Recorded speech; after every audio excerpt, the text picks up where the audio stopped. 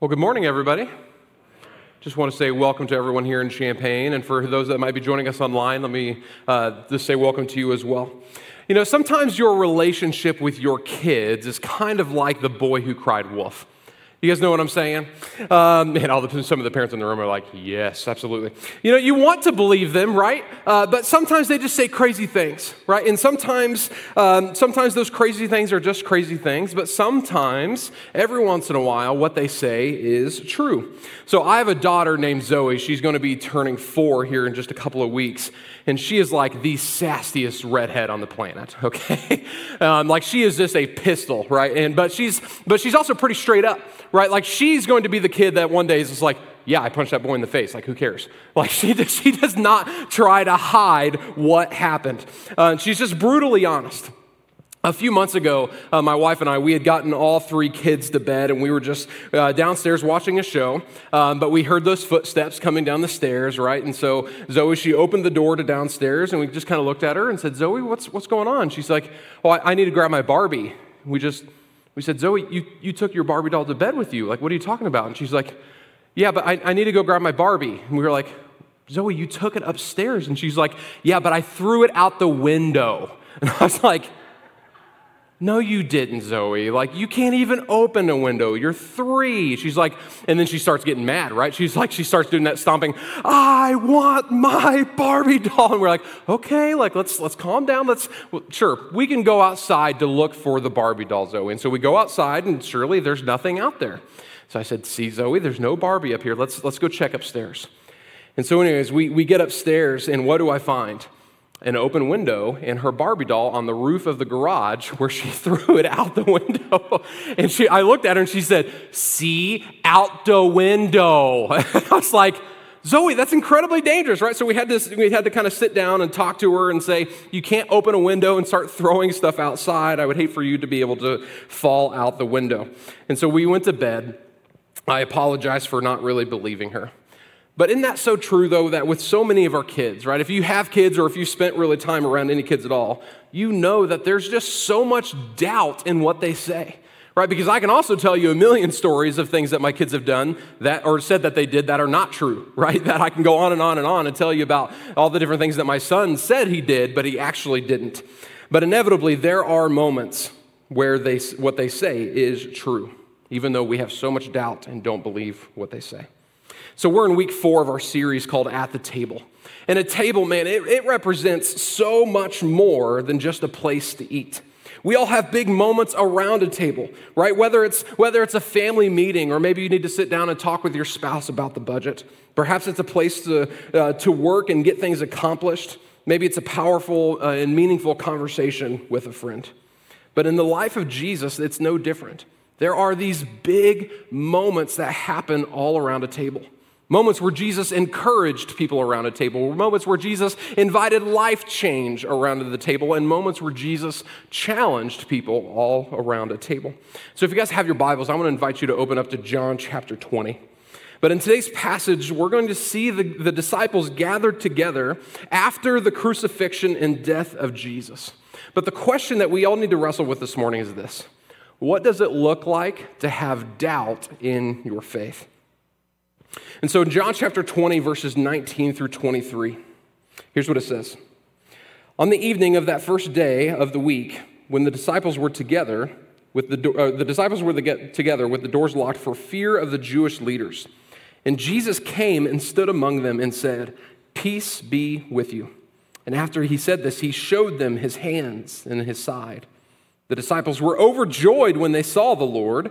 And again, Jesus said, "Peace be with you. As the Father has sent me, I am sending you." And with that, he breathed on them and said, "Receive the Holy Spirit. If you forgive anyone's sins, their sins are forgiven. And if you do not forgive them, they are not forgiven." And so Jesus had resurrected from the grave. He had just appeared to Mary Magdalene, and her story was starting to spread, right? But no one really believed her. I mean, after all, she was kind of talking about the impossible, right? I mean, Jesus, he was dead, right? They all saw the death of Jesus. They all saw this happen. And in the wake of Jesus' death, the disciples, they didn't really know what was next. Right? Throughout Jesus' ministry, man, he foretold them exactly what was going to happen, But somewhere along the line, the disciples still missed it. And so here they are, gathered in what was likely the same upper room where they had the Last Supper together with Jesus. The same room where they met with Jesus and to discuss his body and his blood that was broken and that was going to be broken and shed. And they were hunkered down, right? They were hunkered down, and then their doors were locked for fear of the Jewish leaders. I mean, they just witnessed a gruesome torture and death of their rabbi and teacher. They probably narrowly escaped arrest themselves in the Garden of Gethsemane. And now that Jesus was gone, and as his followers, they could have been facing a similar punishment, right? As Jesus' disciples, they were probably afraid of these Jewish leaders that, oh yeah, we finally got Jesus, their leader. Let's go after his disciples next. And so here they are, just hunkered down in fear. And these disciples, though, man, they had given the last 3 years of their life to Jesus. And this can't be downplayed. This wasn't 3 years of just going to church. This wasn't 3 years of them just giving their 10%. This was 3 years of their life on the road, away from their families, away from all of their past life. And then all of a sudden, man, this all comes to a halt. And they're left wondering, now what? What are we supposed to do? Our Lord, our Jesus, man, he is dead. This guy that we've given the last 3 years of our life is gone. You can imagine the fear of the unknown, right? They're probably wanting to get back to Galilee, right? The city of Jerusalem is in an uproar, and they would probably like to get out of the city unseen and undetected. And man, this resurrection story that Mary's starting to talk about, it wasn't going to help anything. That their fear was overwhelming. And they certainly wanted to avoid what Jesus had just gone through. But then suddenly Jesus shows up, right? Jesus, he's standing in the room with them. He didn't knock. He didn't pick the lock. He didn't open the door. He was just there. You can imagine the great fear of the disciples that they would have felt, the immense amount of confusion and the disbelief. I mean, they just saw Jesus die, and yet here he is standing with them. They knew that he was buried in a tomb that was being guarded. I mean, how was this possible? How is it possible for Jesus to be standing in this room with them? But Jesus greets them and says, "Peace be with you." Shalom Aleichem. This was this common greeting from the time of Jesus. But this word peace isn't so much as, hey, be saved from trouble, but rather it communicates this idea of, hey, be filled up with what you need. And then Jesus, he shows his disciples his hands and his side that were pierced to prove exactly who he was. Man, so much happened in this instance of appearance, right? His greeting of peace and his assurance of his identity not only calmed their fears, but it also demonstrated the unmistakable proof that he was alive, right? And the disciples, they were overjoyed not only to see their Savior again, but to also realize that Jesus, he was undefeated by death. All of his claims, all the teachings of Jesus, everything that he said in this moment was being validated. That Jesus is exactly who he said he was. And man, the tides of emotion have now shifted, right? What was in this moment of great, immense fear is being shifted over to this overwhelming sense of joy because Jesus is alive. And now these disciples, they are eyewitnesses to this fact that Jesus is alive. And this is crucial because the resurrection required witness. Guys, the resurrection is what our faith hinges on. I mean, if you removed the resurrection, right, then Jesus isn't who he said he was. He didn't do what he said he was going to do. Everything that we have is built on the resurrection. Because if Jesus didn't do exactly what he said he was going to do, then this makes Jesus out to be a liar. Right? If Jesus said, in 3 days, I'm going to raise from the grave, and then if he doesn't do that, now all of a sudden Jesus is a liar, and if Jesus is a liar, then his death, man, it's no different than the criminals being crucified with him. So everything that we have, everything hinges on the resurrection. And so after the resurrection, Jesus appears to more than just the disciples. He appears to multiple groups of people. And it's all to validate his resurrection. He appears to Mary. He appears to the disciples and then to Thomas. And he appears to the 500, which is documented in 1 Corinthians 15. But all of these appearances, man, it takes what could have been just this false, fabricated story and turned it into a fact that can be corroborated by multiple eyewitnesses. Guys, there are tons of theories that float around out there trying to disprove the resurrection. Because once again, if you can disprove the resurrection, then the foundation of our faith is shattered, right? If you can disprove the resurrection, then we have nothing to really stand upon. And so throughout history, people have tried time and time again to disprove the resurrection. You can read things about like the swoon theory that says, well, Jesus didn't really die on the cross, he just passed out. Right? Or you can read things like the imposter theory, right? Well, someone who just looked like Jesus, that's who showed up to appear before all of these people. And you can research this time and time again, the hallucination theory, the misplaced body theory, the unknown tomb theory. But in any case, right, throughout history, right, including today, the biggest and most dependable source of information is corroborated eyewitness testimony. Right? And so the more people that were there to confirm something or deny something, the more powerful it is. Right? The more the stories that stay consistent, the more truthful it becomes. So think about it this way. Think about a wedding ceremony. Right? Whoever is officiating the wedding, they usually get to the end and they say something like, before God and before all these witnesses, you have come before us, and I now pronounce you husband and wife. Right? And then at the end, they say, may I present or may I announce for the first time Mr. and Mrs. whoever it is. Right? The person officiating, they get to announce and pronounce the husband and wife. But then, most importantly, the crowd that was there can also announce this couple and testify because they were there. Right? They saw it happen. And whenever you sign your marriage license, you need what? You need 2 witnesses to validate what happened. And the same is true with the resurrection. This is so important. The empty tomb wasn't enough. It's not just in the empty tomb. If there's no appearance, then no one knows that Jesus resurrected. Right? But Jesus appearing before all of these people, these different groups of people, it validates his resurrection. But man, if Jesus hadn't resurrected and appeared, there would be little to no motive for the disciples to take on a mission in his name. The church doesn't get started. We probably aren't sitting here today. The Christianity really never gets off the ground. But because of the resurrection, and almost more importantly, because of the appearance to the disciples, the old commitment that they made to Jesus was even more compelling. All the talk, all the teachings that Jesus had made, man, that is all of a sudden reignited. They finally understand Jesus is alive, and they've seen him. So it starts to make sense. But John, in this account, man, he points out 2 things that Jesus does in this moment. He commissions his disciples and then breathes the Holy Spirit upon them. Guys, there is an interdependence on the gospel message in the church of God's people. The church needs the gospel to be alive and active. And the gospel needs the church to be a vessel to take the gospel message out and with the help of the Holy Spirit. And if you raise questions at verse 23 in this passage, don't misunderstand. The disciples don't have the ability to forgive sins.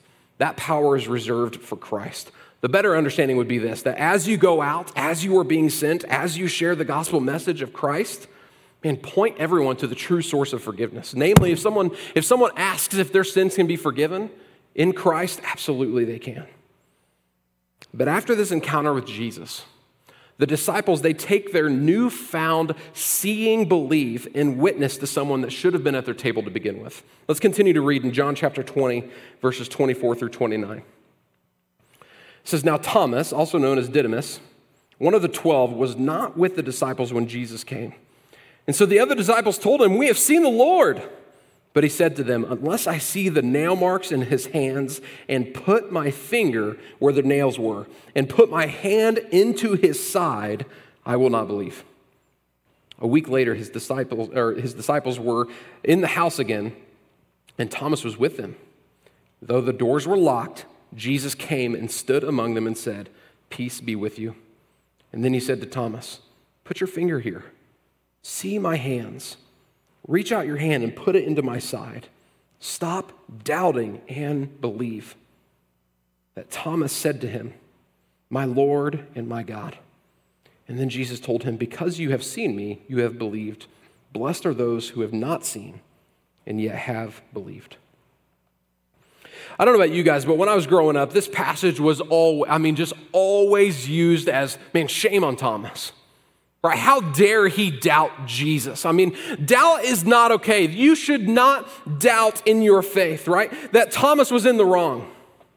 But man, maybe we think about this maybe in a new light. Is this a chance to be thankful for the doubt of Thomas? Because in his doubt, he continued to solidify the resurrection that did actually happen. In the doubt of Thomas, we know that Jesus' appearance was not just illusions created by strong wishful thinking, right? He wanted to see the wounds.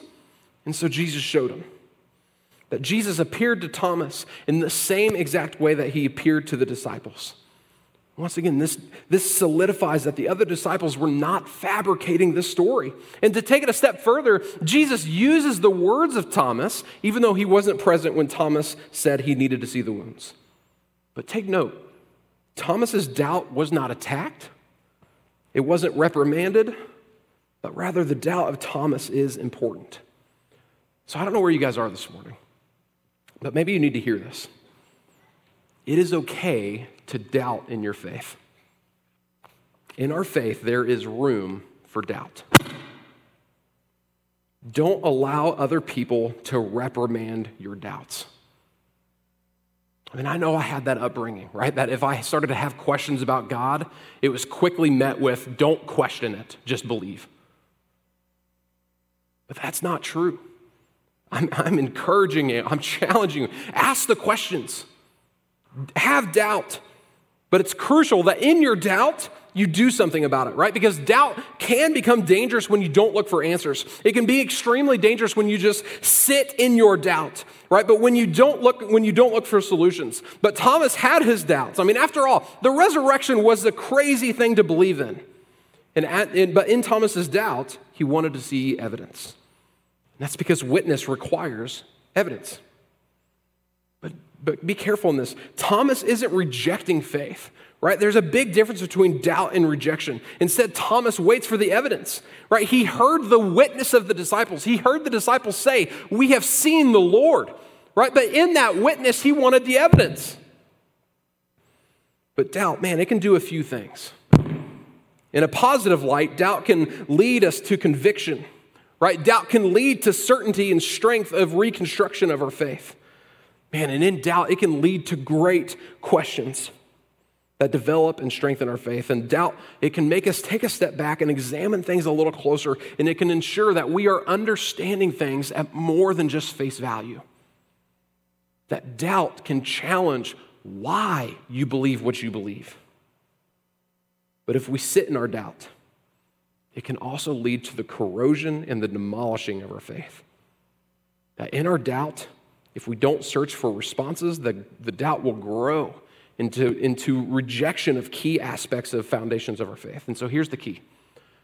When you doubt, doubt well. Do it well. Honor the doubt. Do the homework. Find valuable resources of information. Don't just take social media's word for it, and don't just take the first thing that you presume. But if you're going to doubt, do it well and do the work. Because once we believe, we become witnesses to that change of life. And so find the evidence that we require to become a witness of the power of Christ. Let's keep reading in John chapter 20, verses 30 and 31. It says, Jesus performed many other signs in the presence of his disciples, which are not recorded in this book. But these are written that you may believe that Jesus is the Messiah, the Son of God, and that by believing you may have life in his name. That this is the purpose of the Gospel of John. So the natural question for us becomes this: how do we find evidence and provide witness today? That we don't get to look at some photographs. We don't get to claim eyewitness testimony. And so what do? How do we know? How do we believe? Now, hear me say, this is a longer conversation than what we have time for today. But I would ask you this. What do you need to see to believe? Do you look at the Bible? The Bible is the inerrant word of God, but it's also a trustworthy historical document that we can trust its validity, that has stood the test of time. You know, one of the most encouraging things about Scripture to me is that, man, throughout history, since the Bible was formed and created, people who are way smarter than I am and way wiser than I am, they have spent so much of their time and energy trying to disprove this book with no success. That we can continue to trust the reliability of Scripture. Does that help resolve some of your doubts? The second thing I would point you to is this: do you trust the work of the Holy Spirit? That we hear the gospel message, right? We hear the call to repent of our sins and know that through the guidance and help and conviction of the Holy Spirit that we are saved and renewed through the resurrection of Christ. And so when you place your faith in Jesus, can you see the work of the Spirit in your own life or in the life of others? Do we see the fruit? Do we see the Spirit at work in one another? Does that solidify your faith? Does that resolve some of your doubts? Or finally, what about the church? When you look at the church, do you see how someone's faith in Jesus has changed them? Does not life change speak the loudest? Does not a loving community stand out? Does not a call to unity in the midst of division cause curiosity? Isn't that why when people share their stories, it's so powerful, right? Because do we start to see Jesus in one another? How are we experiencing the grace of Jesus? Or I would ask it maybe this way: are we living evidence of the resurrection? The disciples, man, they saw Jesus and they went to Thomas first. They went to the one they knew, the one that they loved, the one that should have been at their table saying, "We all saw Jesus." And that testimony started to shape Thomas. But man, one of my favorite things about the church, I was at a conference few years ago, and I heard a guy talking about the church. And he described the church as a beautiful mess. The church is just a beautiful thing, but it's pretty messy because we're full of people that make mistakes. But when he said this is one of the most powerful things of why I believe in the church. He says, no other organization in the history of mankind can fail as much as the church has failed and still have success. He's like, that's why I believe in the church. Because we know God's behind it, right? I mean, you can look throughout the very ugly church history that exists, right? And yet we still have so much success. It's not because we're running it, right? It's because God is behind it. I mean, what other organization can fail as much as we fail and still have success? Does the church resolve some of your doubts? But here's what we must get to. Once we are convinced of the truth of the resurrection, we are evidence and witness to the resurrection. And if you're having doubts, look around the room. Where do you see Jesus? Are you seeing him in one another? Do you see the work in your own life? And so whether it's quick or slow to be sure, whether the doubts are many or few, man, there is a step after becoming sure, and it's in surrender. That when we are sure that Jesus is Lord, surrender is the next step, and we live out a surrendered life. It looks best when that surrendered life is sent. And so we become sure, we become confident in the resurrection of Jesus. That's the truth that we stand upon. And therefore, because we know that's true in our life, we therefore surrender our life in obedience. And then we are sent out to spread the good news of the gospel. So man, if you're having doubts, if you're not so sure, man, start to look around. Find the proof that you need. Find the evidence that you need. And then become confident and stand in that truth. And then, man, we surrender our lives back to Jesus, and then we are sent out in his name. Man, as we move to our time of response this morning, I just want to ask you guys, who is at your table that needs to hear, that needs to see, that needs to know, and perhaps come to believe as you have? Because one thing is clear. When we place our faith in Jesus, we all have a role to fulfill. I mean, Jesus said in John chapter 20, "As the Father has sent me, I am sending you." Jesus says in Matthew 28 in the Great Commission, he says, "Then the 11 disciples went to Galilee, to the mountain where Jesus had told them to go. And when they saw him, they worshiped him, but some doubted." But then Jesus came to them and said, "All authority in heaven and on earth has been given to me. Therefore go and make disciples of all nations, baptizing them in the name of the Father and of the Son and of the Holy Spirit, and teaching them to obey everything I have commanded you. And surely I am with you always to the very end of the age." In Acts chapter 1, verse 8 says, "But you will receive power when the Holy Spirit comes on you, and you will be my witnesses in Jerusalem and all Judea and Samaria and to the ends of the earth." Guys, if we have placed our faith in Jesus, if we believe in the gospel message, if we know that Jesus has come, he lived a perfect, sinless life to die on the cross, and then 3 days later, he resurrected from the grave. If we believe in that, then we are commissioned and sent. And there are so many different things that we could talk about and spend time talking about how people have tried to disprove Christianity and the resurrection, the people that try to breathe out doubt, that try to breathe out these big questions that make people go, I wonder if that's true, and then people start stepping away from faith. But I'm confident that if you take the time to do your homework, to do the research, then you will find what you need to be able to believe in Jesus. But man, because of all these people that just try to create doubt and try to get people to step away from their faith, the amount of people that try to disprove Scripture and disprove the resurrection, it's honestly encouraging to me in some way that people have tried to disprove God, to say he isn't real, and they have not had any success. Guys, our faith is alive because Jesus is alive. And may our faith and our hope be found solely in Jesus. And that's exactly what we remember when we take communion. And so if you have your elements, I want to encourage you to get those out this morning. I don't know if this is your first time joining us, or maybe you've been with us for a while, but if you have faith, if you believe in Jesus, then we invite you to take communion with us. But on the night that Jesus was betrayed, right before his death and in his crucifixion, he sat down with his disciples and they had a meal together. And in that meal, he kind of paused everything and he took the bread and he broke it and he said, "This is my body broken for you. Take and eat."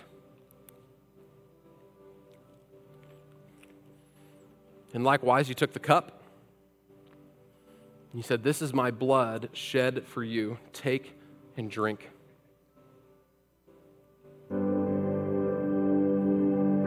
That we do this in remembrance of Jesus. You know, we call this our time of response, and because we take time to respond in a few different ways. That in our worship, it's our response to God. God has already demonstrated his love for us. He's already sent Jesus. And so God has extended this invitation to each and every one of us to come into a relationship with him, and we do that through our faith in Jesus. And so we respond. We respond by taking communion and remembering him. We respond by diving into God, his word, and to grow in our faith, and we respond through singing of these songs. Guys, I pray it's more than just words on a screen.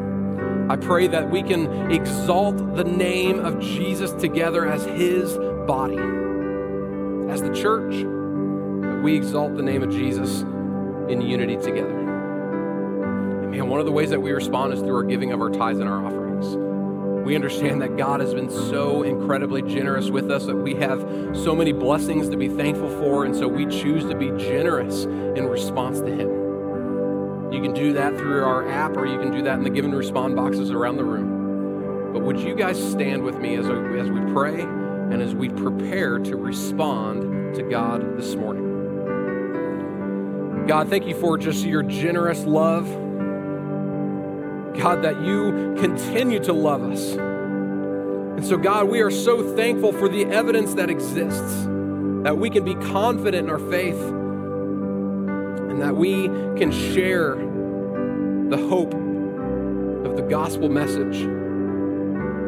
God, that you love us, that we can find forgiveness, we can find salvation, we can secure our eternity with you. So God, I pray that as we worship your name this morning, man, that it would be sweet to your ears.